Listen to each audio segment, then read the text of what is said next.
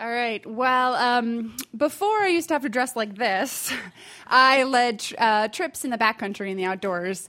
And my summer in between my junior and senior year of college, like rewind 10 years ago, I was a lot younger looking, a lot stronger looking. I led 2-week backpacking trips in Jackson Hole, and this is for middle school students, which was great. I got paid $0 essentially to take middle school 12-year-olds out into the woods and teach them leadership skills. And so the first part of the week we would spend teaching them how to lead a group, kind of different styles like dictator or like delegator or consensus, which never works, at least with 12-year-olds. And so one particular trip, we got a whole bunch of kids in, and one of the kids' names was Seth. And on every trip, you have a Seth. And this kid is a kid who got sent by his parents, who has no idea what he's doing, who tries to get his Game Boy into his backpack and take it with him, who thinks maybe there's going to be an outlet somewhere. And he spends the entire time where I'm like, Seth, you can't bring your jeans, just like flirting with the girl next to him. And Seth, true to form, brought his jeans, his towel, and his stuffed animal on this 2-week trip with him. And so the first day we're headed out into the backcountry, and Seth is in the very back of the line of kids headed up this mountain into the Tetons, and he's bawling because he doesn't know what he's doing and he's in pain. And there's some sort of weird kind of gender dynamic where the girls feel like they must be strong and they cannot cry even if their heels are bleeding and their like shoulders are rubbed raw. And then there's kids like Seth who just cry the entire 8-hour day. And so he did. And at one point took off his backpack and got out his stuffed animal. And I was like, how did you get this on course? And he was like, Simba doesn't want to hike anymore. Okay. I was like, I hate Simba. And Simba stayed with us for the next 5 days. The entire 14 days. And Simba spoke for Seth for 5 days. And it was like, Simba doesn't want to do dishes. And I was like, everybody does dishes, including Simba. And Simba and Seth did very little in the entire course. He would not set up his tent. Seth would not participate in creating breakfast, and he was just a drain on everybody's society. And so when the time came at the end, we had taught them all the leadership skills, and it's time to turn the course over to the kids, and they all get to be leader of the day for a day.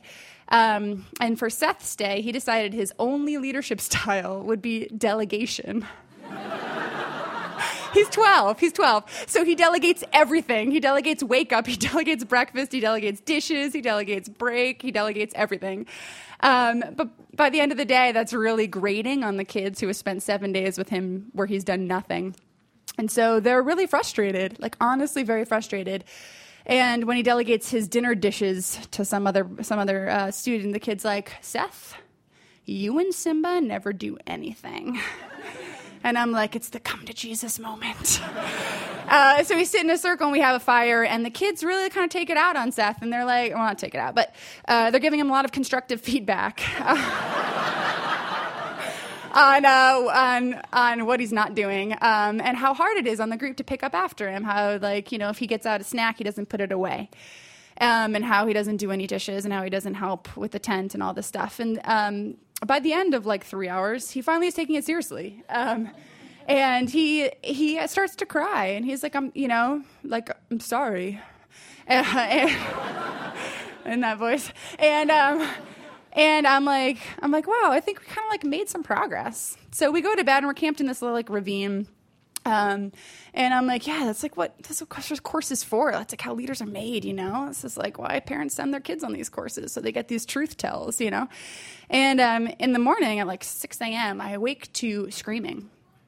And I'm, the instructor, so I rip open my tent and I look out.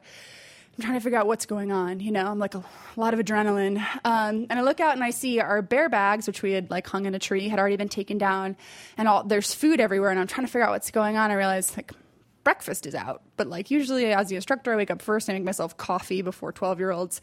And, but my coffee is made and breakfast is out, but I'm still hearing this kind of screaming. And so I looking around, and I realize all the other tents, kids are starting to pop their heads out. Everyone's trying to figure out what's going on. And And so for real, we're down here, and 150 feet above my tent, there is a cliff. And the top of the cliff, the sun is coming down the cliff, but right where we are, it's still shady. And there is Seth on the top of this cliff, and the sun is starting to like crust over his face. And he has got Simba, and he's holding it out. It's like no joke. He's going, ah, Sabenya, gonna need.